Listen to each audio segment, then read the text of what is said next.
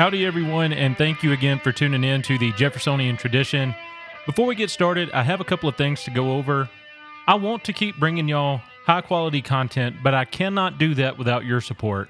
So please help buy me a cup of coffee every month and join the Ward Republic by chipping in $5 per month through the supporting listener link in the show notes page. I am not part of a fancy podcasting network, and I don't like the restrictions that come along with certain advertising campaigns. So I am coming to y'all with my hat in my hand. So please help me keep this show going and keep it independent by doing your part and chipping in. If you're not comfortable with a recurring contribution model, I do also have a Cash App profile for the show. So one-time contributions can be sent there. And all of this information is listed in the show notes page as well. And don't forget that Ward Republic membership includes a monthly video conference with myself and the other Ward Republic members. And support monetary freedom today and head over to our sponsor at www.defythegrid.com to purchase your gold backs. I have an affiliate link in the show notes page, and if you use it, I will get a 1% commission, so that'll also help keep the show going. So click on my link in that show notes page and fuel monetary decentralization today. And if you aren't on MeWe yet, then seriously, what are you waiting for? Unlike a certain other social media platform, MeWe respects the right to free speech and offers a privacy bill of rights. So if you'd like to be a member there, then download the MeWe app and search for me at the username Mr. Jeffersonian. The show group is private, so we must be contacts before I can send you the group invite. With all of that fun stuff out of the way, let's now turn our attention to the topic for today's episode. All right, so today we are going to go ahead and wrap up our deep dive of the Hamiltonian system, and we're going to be reading from Hamilton's magnum opus as the Secretary of the Treasury, which was his third major report to Congress, which was officially titled the Report on the Subject of Manufactures, which he delivered to the Speaker of the House of Representatives on December 5th, 1791. And the fallout from this report would spark the real rise of the first American party system, as James Madison and Thomas Jefferson would set up the Democratic Republicans as a truly oppositional force to the High Federalists, who were spearheaded by Alexander Hamilton and a cabal of Northern politicians, including Robert Morris, Timothy Pickering, and Theodore Sedgwick, among others. Now, before we dig in, just to summarize the first two major planks of the Hamiltonian system, so recall from the first report on public credit, Hamilton called for a permanent and funded national debt that could be used to inflate the money supply and tie the interest of the elites in with the fate of a strong central government. To this, Madison would say, quote, "I go on the principle that a public debt is a public curse, and in a Republican government a greater curse than any other," end quote. In his second report on public credit, Hamilton made a call for a national bank that he knew was unconstitutional, since the power to incorporate a bank had been explicitly denied to the new general government during the Philadelphia Convention. And remember, James Madison is the one who proposed giving them that power, but it was explicitly shot down. Now, Thomas Jefferson railed against this report by informing George Washington that he considered the 10th Amendment as the bedrock of the new Constitution, and that a federally chartered corporation would end up becoming paramount to the laws of the sovereign states themselves. And Jefferson also expressed his apprehension beautifully by pointing out that to allow Congress one step more than the grants in the Constitution would give them, in fact, a boundless field of power. And now today, the final plank of Hamilton's system is going to be protective tariffs for pet industries and manufacturers through a mixed use of bounties and targeted tariffs. And now that we have the recap and the primer taken care of, let's just go ahead and jump right into the report itself. So again, this is delivered on December 5th, 1791, and Hamilton says, "The Secretary of the Treasury, in obedience to the order of the House of Representatives of the 15th day of January, 1790, has applied his attention at as early a period as his other duties would permit to the subject of manufactures, and particularly to the means of promoting such as will tend to render the United States independent of foreign nations for military and other essential supplies." And he there respectfully submits the following report. The expediency of encouraging manufactures in the United States, which was not long since deemed very questionable, appears at this time to be pretty generally admitted. The embarrassments which have obstructed the progress of our external trade have led to serious reflections on the necessity of enlarging the sphere of our domestic commerce. The restrictive regulations which in foreign markets abridge the vent of the increasing surplus of our agricultural produce serve to beget an earnest desire that a more extensive demand for that surplus may be created at home, and the complete success which has rewarded manufacturing enterprise in some valuable branches, conspiring with the promising symptoms which attend some less mature essays in others, justify a hope that the obstacles to the growth of this species of industry are less formidable than they were apprehended to be, and that it is not difficult to find in its further extension a full indemnification for any external disadvantages which are or may be experienced, as well as an accession of resources favorable to national independence and safety. There still are, nevertheless, respectable patrons of opinions unfriendly to the encouragement of manufactures. The following are substantially the arguments by which these opinions are defended. In every country, say those who entertain them, agriculture is the most beneficial and productive object of human history. This position generally, if not universally true, applies with peculiar emphasis to the United States on account of their immense tracts of fertile territory, uninhabited and unimproved. Nothing can afford so advantageous an employment for capital and labor as the conversion of this extensive wilderness into cultivated farms. Nothing equally with this can contribute to the population, strength, and real riches of the country. To endeavor by the extraordinary patronage of government to accelerate the growth of manufactures is in fact to endeavor, by force and art, to transfer the natural current of industry from a more to a less beneficial channel. Whatever has such a tendency must necessarily be unwise. Indeed, it can hardly ever be wise in a government to attempt to give a direction to the industry of its citizens. This, under the quick-sighted guidance of private interest, will, if left to itself, infallibly find its own way to the most profitable employment. And 'tis by such employment that the public prosperity will be most effectually promoted. To leave industry to itself, therefore, is in almost every case the soundest as well as the simplest policy. Now, remember, this is Hamilton summarizing the arguments of his opponents. Hamilton is not coming out in favor of free trade and real free market capitalism here. And he goes on to say, if contrary to the natural course of things, an unseasonable and premature spring can be given to certain fabrics by heavy duties, prohibitions, bounties, or by other forced expedients, this will only be to sacrifice the interest of the community to those of particular classes. Besides the misdirection of labor, a virtual monopoly will be given to the persons employed on such fabrics, and an enhancement of price, the inevitable consequence of every monopoly, must be defrayed at the expense of the other parts of the society. It is far preferable that those persons should be engaged in the cultivation of the earth, and that we should procure in exchange for its productions the commodities with which foreigners are able to supply us in greater perfection and upon better terms. So again, still summarizing the arguments against his system here. But think about what he's saying. Think about the critique there. You have the Jeffersonians and you have the more agrarian portion of the population saying, look, liberty springs forth from land. We need people tied to the land. We need farmers. We don't need to get trapped in this industrial system where the government's getting in cahoots with certain classes and setting them up to dominate their fellow man. That is exactly what this argument is saying. So keep that in mind as we work through the rest of this, and especially when we see how Hamilton responds to some of these criticisms, just keep this in mind. This is what his opposition was saying.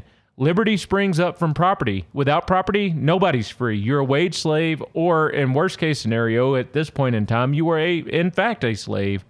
So just, again, keep this in mind as we work our way through the report here. But one of the first things Hamilton says, he tries to be conciliatory, so he says, it ought readily to be conceded that the cultivation of the earth has intrinsically a strong claim to preeminence over every other kind of industry, but that it has a title to anything like an exclusive predilection in any country ought to be admitted with great caution. That it is even more productive than every other branch of industry requires more evidence than has yet been given in support of the position. That its real interests, precious and important as without the help of exaggeration they truly are, will be advanced rather than injured by the due encouragement of manufacturers, may, it is believed, be satisfactorily demonstrated. And it is also believed that the expediency of such encouragement in a general view may be shown to be recommended by the most cogent and persuasive motives of national policy. And notice how many times, just here in the first 3 or 4 pages of this thing, Hamilton is saying, this is expedient. He's not saying it's constitutional. He's saying it's expedient.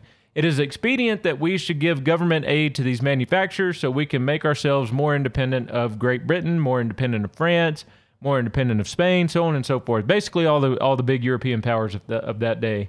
So Hamilton does have a point there. Do you want to be reliant on Great Britain for iron products, let's say, if you're going to have to fight a war with Great Britain? Obviously, the answer to that is no. But at the same time, Great Britain was also somewhat reliant on you for food.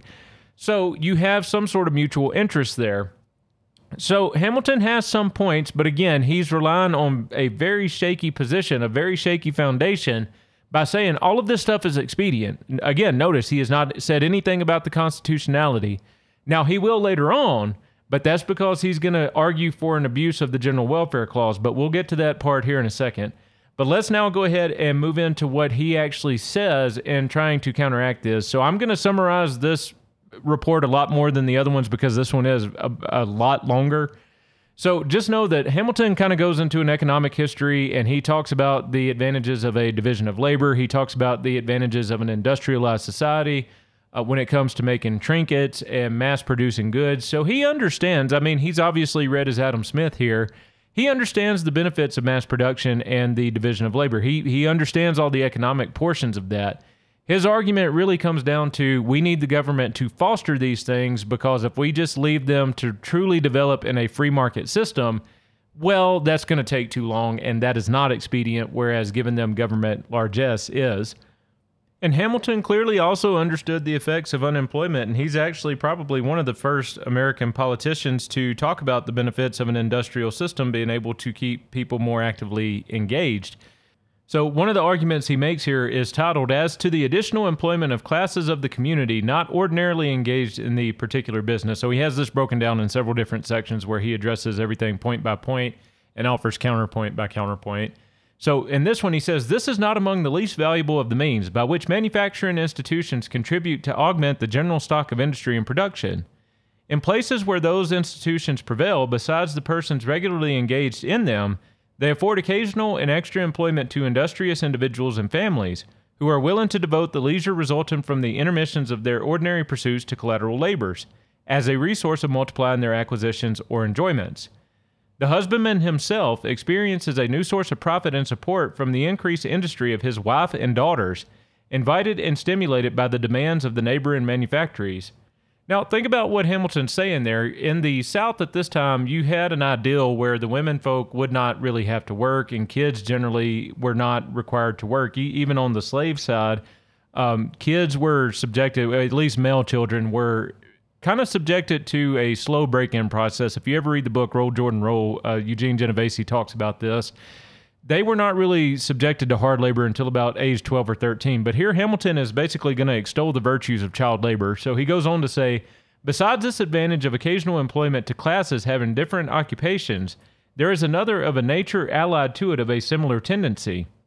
This is the employment of persons who would otherwise be idle, and in many cases a burden on the community." So think about what he's saying. If you have a widow woman, or if you have some orphan children who are burdens on the community, well, by George, put their asses to work.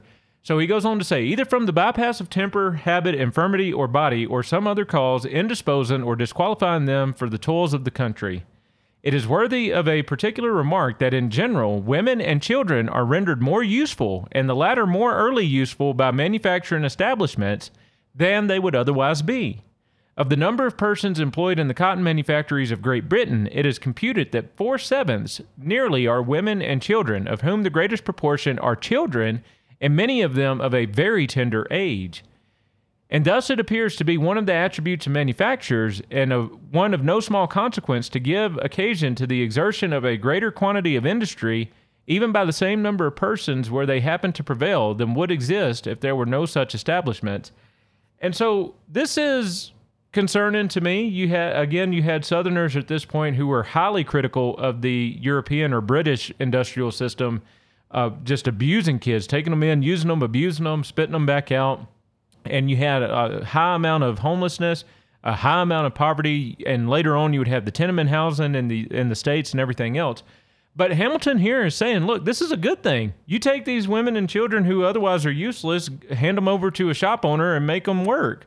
So he's basically advocating for sweatshops, in my opinion. Now, I'll admit I'm not giving him a very charitable interpretation here, but Hamilton is extolling the virtues of child labor here, and that would be problematic because the South saw that in a much, much different light. They said, look, let kids be kids. Basically, this was the Southern position. Now, kids were expected to work on the farms in the South. Nobody's going to deny that. However, when you come to the thought of subjecting them to very brutal industrial conditions where people died just about every day or at least every week, then you had some pushback against that from the South. You also had pushback from that in certain northern areas. But Hamilton, again, is saying this is a good thing because you're not going to have them be a burden to society anymore. And then the next point that he makes that I'm going to cover is actually talking about the benefits of immigration, or as to the promoting of immigration from foreign countries is what he officially titled this section. So it says, men reluctantly quit one course of occupation and livelihood for another unless invited to it by very apparent and proximate advantages. Many who would go from one country to another if they had a prospect of continuing with more benefits the callings to which they have been educated will often not be tempted to change their situation by the hope of doing better in some other way. Manufacturers who, listening to the powerful invitations of a better price for their fabrics or their labor, of greater cheapness of provisions and raw materials, of an exemption from the chief part of the taxes, burdens, and restraints which they endure in the old world, of greater personal independence in consequence, under the operation of a more equal government, and of what is far more precious than mere religious toleration, a perfect equality of religious privileges, would probably flock from Europe to the United States to pursue their own trades or professions, if they were once made sensible of the advantages they would enjoy, and were inspired with an assurance of encouragement and employment, will with difficulty be induced to transplant themselves with a view to becoming cultivators of land. And so let's think about what Hamilton's saying here. He's saying, look, if we give them a reason to come, then they'll be here. So Hamilton's already conceiving of like specialized economic development zones, all this kind of stuff. Hamilton's already envisioning that. So Hamilton, on one hand, was a visionary, but he is envisioning a very imperialistic U.S.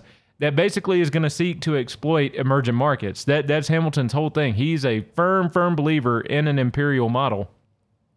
And he goes on to say then, if it be true then that it is in the interest of the United States to open every possible immigration from abroad, it affords a weighty argument for the encouragement of manufacturers, which for the reasons just assigned will have the strongest tendency to multiply the inducements to it.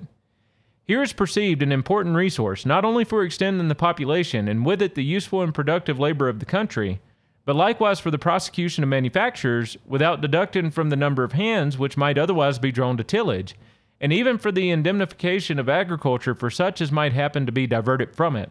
And so here Hamilton's saying, look, okay, fine, for our native-born citizens, if y'all want to go work the land, by all means, go work the land. We'll just import this labor, and we don't need you. That is essentially what Hamilton's saying here. Now, he's cloaking it in very rosy language. He's saying, well, look, we can do this to keep from drawing hands off of the land. But in reality, what he wants to do is just import a ton of cheap labor for American manufacturers. That is what he's calling for here. He wants unrestricted European migration to the United States, and then he thinks that will be a boon to manufacturers because they're going to get a rush of labor, probably somewhat skilled labor because they held these jobs in European factories, but it's going to be cheap labor because they're all going to be competing for these jobs. So the manufacturers will hold sway over the labor of the working class. Now, I know that may sound Marxist or something of that nature. I don't consider myself a Marxist at all. I think the Marx line of thinking is highly flawed. But this is what Hamilton's calling for. He wants very low taxes. Actually, in most cases, he wants manufacturers to be subsidized outright. He doesn't want them paying taxes at all. And then you import massive amounts of European labor so they can pay them dirt wages and maximize profit, and therefore accelerate and maximize the growth of the manufacturing sector. And then for the next argument that we're going to look at, just keep in mind, so the South was the only exporting section of the country at this point. You had New England, which was basically, their economy was built off of the carrying trade. So think about them. They would have the ships that took Southern produce over to European markets and bring back European goods to sell to Southern markets and other American markets too, but primarily the South. So you had a pipeline there, but New England was a commercial section. That's where they made the bulk of their money, was on the carrying trade. Now, what Hamilton's going to be arguing for is that if we can set up domestic manufacturers, they're probably, at least initially, only going to be able to compete for the domestic market, but we're still going to have the southern section that's having to compete internationally. So what Hamilton's going to say is, well, you know what? We'll just do what's best for everybody, and we're going to create a domestic market not only for our manufactured goods, but we're also going to create a strong domestic market for our agricultural products. That never really came to pass, though, because somebody had to pay the tariff, and that somebody or that section just so happened to end up being the South during the most of the 1800s until you get up to about the 1870s, 1880s. That's when you start getting the first stirrings of the populist movements there in the West. But somebody still had to pay the tariff, so they were still going to have to send, they being the states, were still going to have to send some sort of product abroad to generate the tariffs that Hamilton envisioned. So anyway, this next section, though, again, he's going to be talking about trying to create a stronger domestic product for the agricultural produce. So this section is titled, As to the Creating, in Some Instances, a New and Securing in All, a More Certain and Steady Demand for the Surplus Produce of the Soil. So again, creating that domestic market for agricultural products. And this section starts off, it says, This is among the most important of the circumstances which have been indicated. It is a principal mean by which the establishment of manufactures contributes to the augmentation of the produce or revenue of a country and has an immediate and direct relation to the prosperity of agriculture. So there he's basically saying, look, if you don't have a flourishing manufacturing sector, then by extension, you're not going to have a flourishing agricultural section. And that's just not really true, because the South was able to import, like if they needed plows or something like that, they were able to import that stuff from Europe for much cheaper than they would be able to get it from the American market.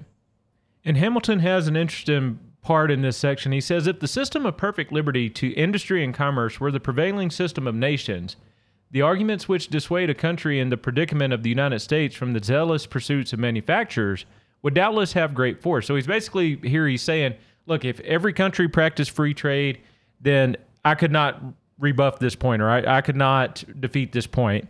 But that's not the behavior of nations, is basically what he's going to say. So he says here, but the system which has been mentioned is far from characterizing the general policy of nations. The consequence of it is that the United States are to a certain extent in the situation of a country precluded from foreign commerce. They can indeed without difficulty obtain from abroad the manufactured supplies of which they are in want, but they experience numerous and very injurious impediments to the emission and vent of their own commodities. Nor is this the case in reference to a single foreign nation only. The regulations of several countries with which we have the most extensive intercourse throw serious obstructions in the way of the principal staples of the United States.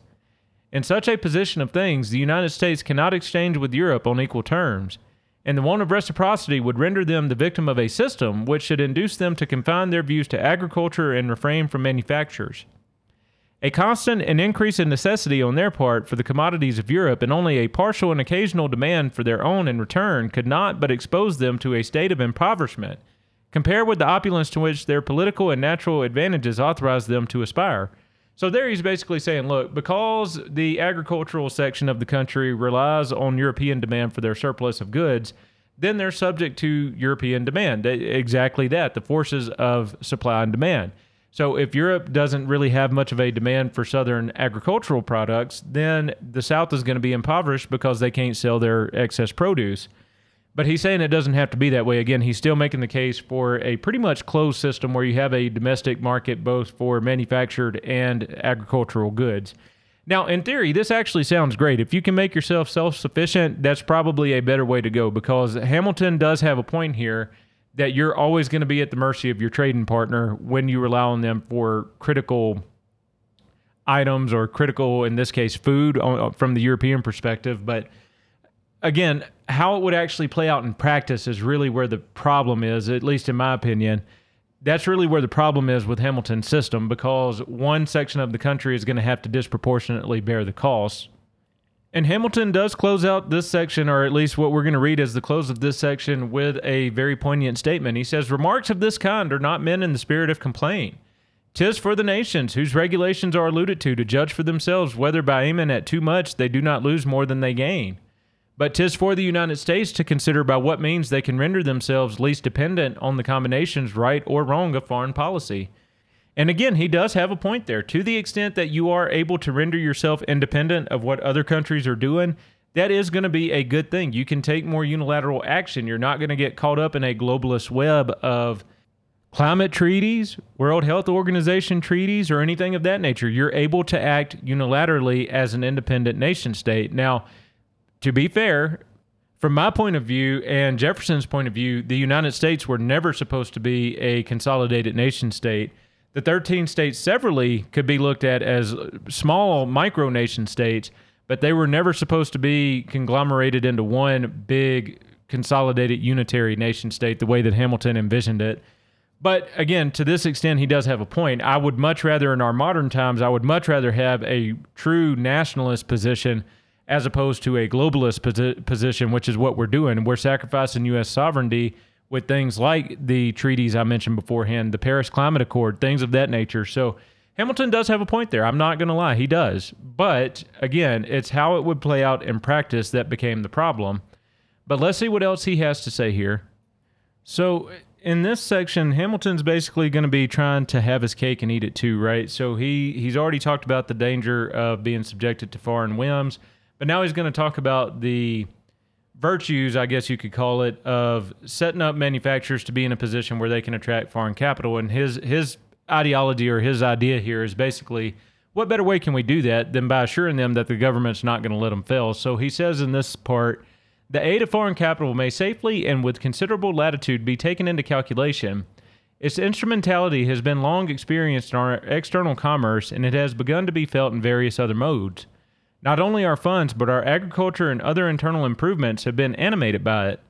It has already, in a few instances, extended even to our manufactures. It is a well-known fact that there are parts of Europe which have more capital than profitable domestic objects of employment. Hence, among other proofs, the large loans continually furnished to foreign states. And it is equally certain that the capital of other parts may find more profitable employment in the United States than at home. And notwithstanding, there are weighty inducements to prefer the employment of capital at home, even at less profit, to an investment of it abroad, though with greater gain, yet these inducements are overruled either by a deficiency of employment or by a very material difference in profit. Both these causes operate to produce a transfer of foreign capital to the United States, and this is where he says, look, we need to give them some assurances. So he says here, "'Tis certain that various objects in this country hold out advantages which are with difficulty to be equaled elsewhere, and under the increasingly favorable impressions which are entertained of our government, the attractions will become more and more strong. These impressions will prove a rich mine of prosperity to the country if they are confirmed and strengthened by the progress of our affairs. And to secure this advantage, little more is now necessary than to foster industry and cultivate order and tranquility at home and abroad." So kudos to Hamilton for ostensibly being anti-war here. Now, we would see as we get into the Adams administration that wasn't actually the case, but kudos to him for at least using anti-war rhetoric. He says, look, we don't need to be getting involved in any sort of foreign wars. We need to focus on cultivating order and tranquility at home and abroad. But behind that lurks the dirty little secret of we need to kind of give a wink and a nod to these foreign investors or these would-be foreign investors by fostering our industry and making it known that they're not going to be allowed to fail. So the investors will be able to recoup their losses or not suffer any losses because we're just not going to let industry fail. We're going to set them up. We're going to prop them up. And the effect would be noticeable, as Hamilton says here in the next paragraph. He says, "When the manufacturing capitalist of Europe shall advert to the many important advantages which have been intimated in the course of this report, he cannot but perceive very powerful inducements to a transfer of himself and his capital to the United States. Among the reflections which a most interesting peculiarity of situation is calculated to suggest, it cannot escape his observation as a circumstance of moment in the calculation that the progressive population and improvement of the United States ensure a continually increasing domestic demand for the fabrics which he shall produce, not to be affected by any external casualties or vicissitudes." And so again, Hamilton is saying we need to let them know we are going to give them a reason to move here. And then he goes on, he's made the case for attracting foreign capital, but then he goes on to really let the powers that be know that there's going to be a domestic source for all this funding as well. So he says, "But while there are circumstances sufficiently strong to authorize a considerable degree of reliance on the aid of foreign capital towards the attainment of the object in view, it is satisfactory to have good grounds of assurance that there are domestic resources of themselves adequate to it. It happens that there is a species of capital actually existing within the United States which relieves from all inquietude on the score of want of capital. This is the funded debt. The effect of a funded debt as a species of capital has been noticed upon a former occasion, but a more particular elucidation of the point seems to be required by the stress which is here laid upon it. This shall accordingly be attempted. Public funds answer the purpose of capital from the estimation in which they are usually held by moneyed men, and consequently from the ease and dispatch with which they can be turned into money. This capacity of prompt convertibility into money causes a transfer of stock to be in a greater number of cases equivalent to a payment in coin. And where it does not happen to suit the party who is to receive to accept a transfer of stock, the party who is to pay is never at a loss to find elsewhere a purchaser of his stock, who will furnish him in lieu of it with the coin of which he stands in need.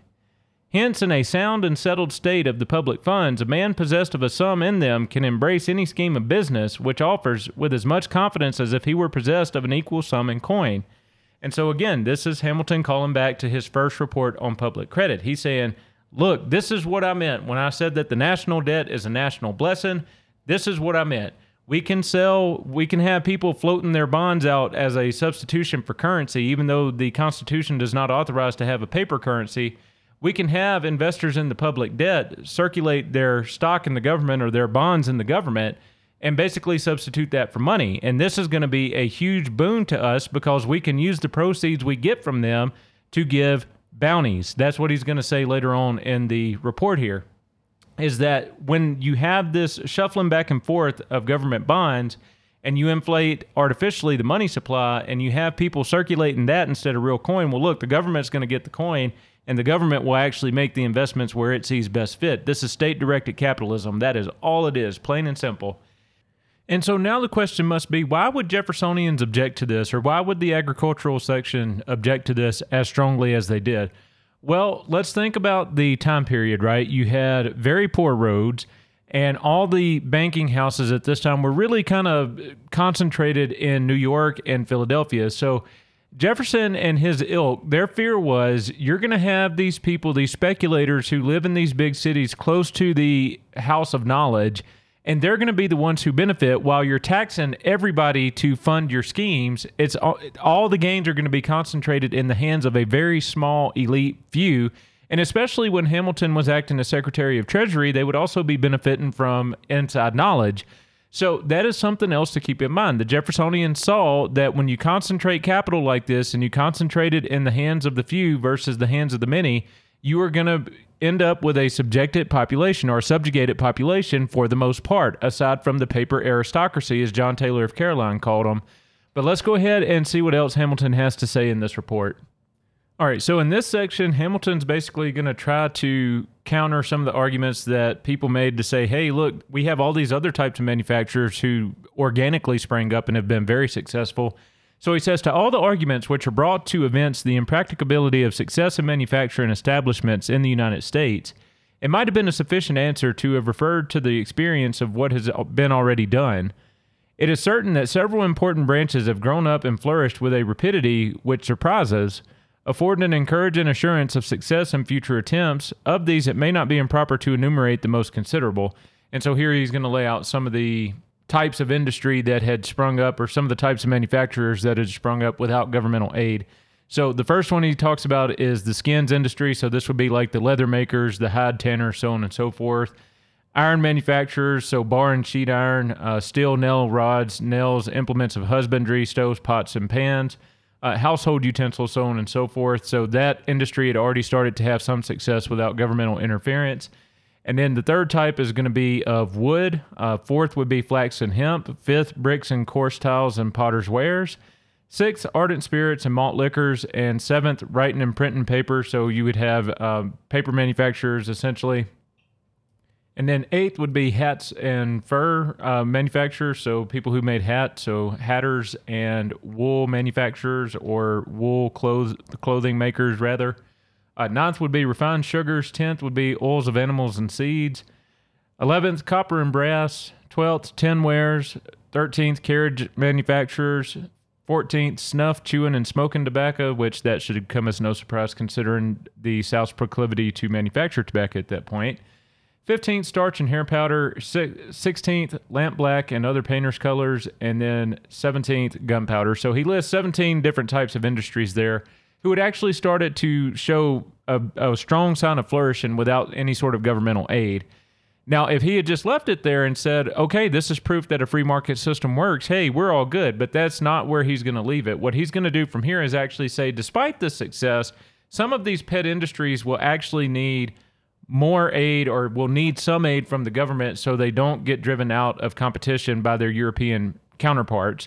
So he's basically going to set up the case to say we have 17 different industries that are starting to show signs of flourishment, but we're going to pick some pet industries and make sure that those can never go out of business is essentially what he's going to call for with his system. So the next part that we're going to talk about, Hamilton actually talks about how certain types of these manufactories, as he called them, specifically clothing is what he's going to talk about. He's going to talk about how these are flourishing, but they're flourishing as being a product of home manufacturing, right? So people are making them in their houses, and not only are they making enough to subsist, but they're also making enough to bring to market as individuals, not as corporate entities, but as individuals. And Hamilton in this report actually seems to indicate he thinks that is a good thing, that people are being productive enough that they have that much to sell. But he does go on to talk about how there would be some advantages if we were to help these industries along, which inevitably is going to lead to consolidation because you're only going to have certain contractors who get the contracts to make these things, and you're only going to have certain industries or certain owners of the industry, rather, who get the subsidies. So after he talks about the home manufacturers, he goes on to say, there remains to be noticed an objection to the encouragement of manufacturers of a nature different from those which question the probability of success. This is derived from its supposed tendency to give a monopoly of advantages to particular classes at the expense of the rest of the community, who, it is affirmed, would be able to procure the requisite supplies of manufactured articles on better terms from foreigners than from our own citizens, and who, it is alleged, are reduced to a necessity of paying an enhanced price for whatever they want by every measure which obstructs the free competition of foreign commodities. It is not an unreasonable supposition that measures which serve to abridge the free competition of foreign articles have a tendency to occasion an enhancement of prices, and it is not to be denied that such is the effect in a number of cases, but the fact does not uniformly correspond with the theory. A reduction of prices has in several instances immediately succeeded the establishment of a domestic manufacture. Whether it be that foreign manufacturers endeavor to supplant by underselling our own or whatever else may be the cause, the effect has been such as is stated and the reverse of what might have been expected. And so right there, that would become over time the main sticking point of the Southern opposition to the tariff system, is that it gave so much protection to Northern manufacturers that the South was having to pay through the nose. So they weren't necessarily having to pay all the import taxes, although the South did bear a greater share of that responsibility. But what happens if you have a European manufacturer who can sell a good, let's say for $100, just for easy math's sake, if a European manufacturer can sell a good for $100, but its American counterpart cannot manufacture that good and sell it at a profit for any less than, let's say, $200. So what would happen is, in some cases, the Congress would literally put a 100% tariff on that article. So you would have a European good that hitherto cost $100. Well, now it's going to be $200, if not a little bit more. And the American item, by comparison, is the same price, although it may not be the same quality. So why not buy from the domestic manufacturer? Now, in some cases, Congress would actually get even more punitive, and they would increase the tariff so much that the European good would actually cost significantly more than the American good. That's not to say that the Southerners were saving money on this, because, again, without the tariff, they still could have gotten the European good for a cheaper price overall. But that would, starting probably around 1820, that would really become a sticking point for the South to say, look, we're bearing the vast majority of the financial burden to maintain this union. We're paying all this stuff. You have your internal improvements, and you're taking our tax money and doing stuff in the North, and we're not getting anything out of it. So, and what enabled that was a burgeoning coalescence of the North and the West, right? So when we get to John C. Calhoun, when he had his states' rights awakening, that was one thing he sought to do for the remainder of his days, was really solidify a Southwest coalition as opposed to what was going on with the North and Western coalition.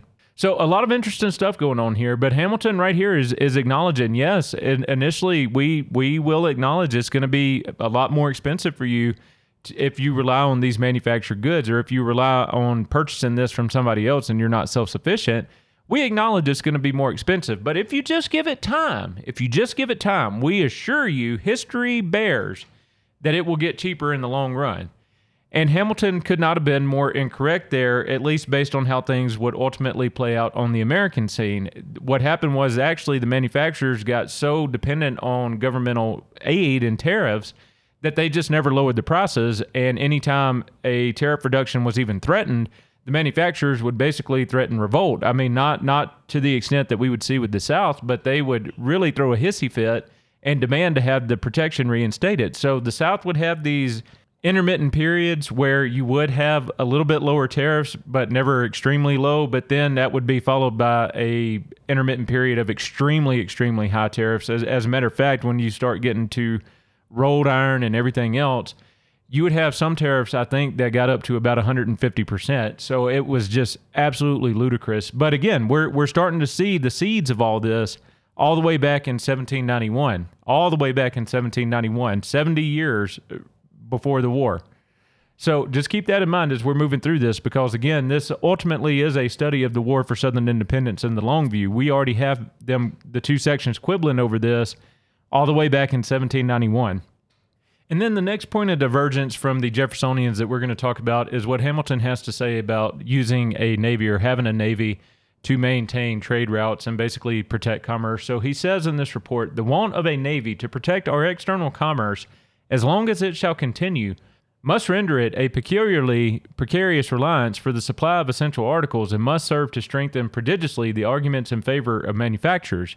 So that's interesting, because under the Adams administration, you would have a naval buildup. Under the Jefferson administration, you would have basically a maintenance of the Navy. I don't think it necessarily expanded.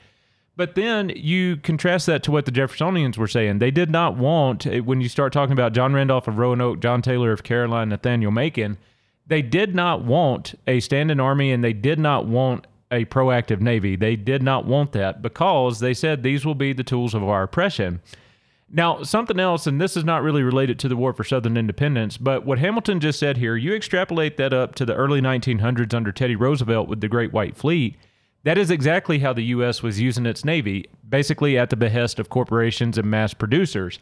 It would send its Navy into these areas that it wanted to trade with and say, you know, you can trade with us, or you can be blockaded, and we'll starve you out, essentially.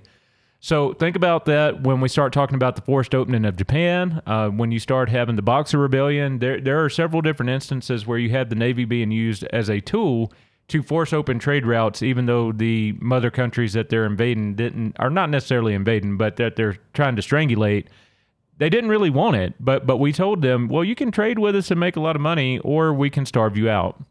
So I just thought that was kind of interesting, since Hamilton's calling for that sort of a system or that sort of a setup and use of the Navy all the way back in 1791, and he would kind of get his wish in the early 1900s, late 1800s. But then he goes on to acknowledge that there are some people who say that the South and the North have different interests or competing interests. So he says, it is not uncommon to meet with an opinion that though the promoting of manufacturers may be the interest of a part of the Union, it is contrary to that of another part. The northern and southern regions are sometimes represented as having adverse interest in this respect. Those are called manufacturing, these agricultural states, and a species of opposition is imagined to subsist between the manufacturing and agricultural interest. And he basically goes on to say that this is totally made up, that there can be nothing but harmony here because the interest of one is the interest of all. But again, as we would see things as they played out once the system was implemented, that really was not true, because yes, one part of the country or one section of the Union was paying a lot more per capita than the other part to maintain this system.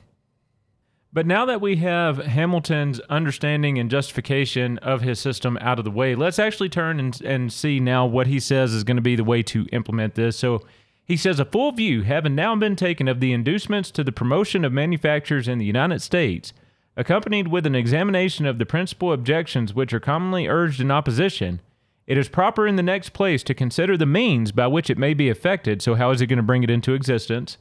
as introductory to a specification of the objects which in the present state of things appear the most fit to be encouraged, and of the particular measures which it may be advisable to adopt in respect to each. In order to a better judgment of the means proper to be resorted to by the United States, it will be of use to advert to those which have been employed with success in other countries. The principal of these are 1. Protecting duties, or duties on those foreign articles which are the rivals of the domestic ones intended to be encouraged. 2. Prohibitions of rival articles or duties equivalent to prohibition. So basically he's saying, look, we have these certain countries we just can't compete with, so to that end, we're just going to prohibit their trade altogether, or we're going to make the duty so high it will basically serve as a prohibition. 3. Prohibitions of the exportation of the materials of manufacturers. So he's basically saying there, we're going to outlaw exporting certain types of raw materials. If we think that that would be harmful to the United States, we're not even going to let you export it. So not that the South was able to do this, but just to give you an example, let's say if the South had been able to grow coffee beans, right? But let's say that Britain had a much more effective process when it came to manufacturing the actual finished product of coffee. So if you wanted cold coffee or something like that, let's just say for whatever reason, Britain had the ability to do it very efficiently, whereas the U.S. did not. Well, what would happen is essentially here, Hamilton's saying, well, we're just going to outlaw you from selling your coffee beans abroad. You can sell them here domestically, but we're not going to let you export them out of the country. And that's terrifying to me, to say that you don't have a right to grow crops on your own land and sell them to whomever you see fit. That is actually terrifying to me. And then 4th, and this was Hamilton's most preferred method, although at this time it didn't really come into fruition exactly the way he wanted to, but 4th, pecuniary bounties. Now, what he's talking about here is actually outright subsidies. So he wanted the government to just outright hand cash over and, air quotes, make investment in these certain pet industries. And that thankfully did not really come to pass in his day. Now, the tariff was definitely implemented even in his time. You go back to the tariff of 1792, you can see what all was listed in that and what the rates were, so on and so forth. But the bounty system, thank God, did not take place in his day, although over time, we would have certain industries that started to benefit from subsidies. One of the main ones even now is the oil industry. You have a lot of subsidies being doled out there. And this is the one thing that Hamilton would actually really address the constitutionality. He's going to acknowledge there's a question about the constitutionality of using a bounty system. So he says, a question has been made concerning the constitutional right of the government of the United States to apply this species of encouragement, but there is certainly no good foundation for such a question. The national legislature has express authority to lay and collect taxes, duties, imposts, and excises, to pay the debts and provide for the common defense and general welfare, with no other qualifications than that all duties, imposts, and excises shall be uniform throughout the United States, that no capitation or other direct tax shall be laid unless in proportion to numbers ascertained by a census or enumeration taken on the principles prescribed in the Constitution, and that no tax or duty shall be laid on articles exported from any state. So the government would not have the ability to tax exports, although Hamilton is saying that, well, we can just prohibit it. If we can't tax it, we can just prevent you from sending it out. These 3 qualifications accepted, the power to raise money is plenary and indefinite, and the objects to which it may be appropriated are no less comprehensive than the payment of the public debts and the providing for the common defense and general welfare. The terms general welfare were doubtless intended to signify more than was expressed or imported in those which preceded. Otherwise, numerous exigencies incident to the affairs of a nation would have been left without a provision. The phrase is as comprehensive as any that could have been used, because it was not fit that the constitutional authority of the Union to appropriate its revenues should have been restricted within narrower limits than the general welfare, and because this necessarily embraces a vast variety of particulars which are susceptible neither of specification nor of definition. Now, Madison would say, no, we have this layout of things that Congress can do here in Article 1, Section 8. These are all the powers delegated to Congress. You cannot go beyond that, even if you think it's expedient. It is not constitutional. That was Madison's position. That was Jefferson's position. And general welfare was also supposed to mean the general welfare of the Union. So the Union or the government, whatever would make things easier between the states. Not general welfare as in we can legislate directly for citizens and these pet industries by giving them subsidies and picking winners and losers. That was not what was intended at all by the General Welfare Clause. But then the 5th pillar of Hamilton's system here would be premiums. So those are sort of akin to bounties, although with a slightly different flavor. And then 6 would be the exemption of the materials and manufacturers from duty. So he's basically saying, look, if we need to import raw materials, then as long as it's going to a manufacturing company, we're going to give them a tax break on that. They don't have to pay these import duties. Now, again, think about what this is saying to the people of the South, especially the Southerners who were foresighted enough to understand that they were already going to be sharing a disproportionate amount of this financial burden. So think about what that's saying to them. You're going to force us, because we're exporters, you're going to force us to pay for anything we need to import. We're already competing with the duties that they're charging on our imports in Europe, but now you're going to force us to compete, and you're going to force us to pay more for it, and then you're going to exempt these people or these companies from having to pay the taxes, their fair share of the taxes.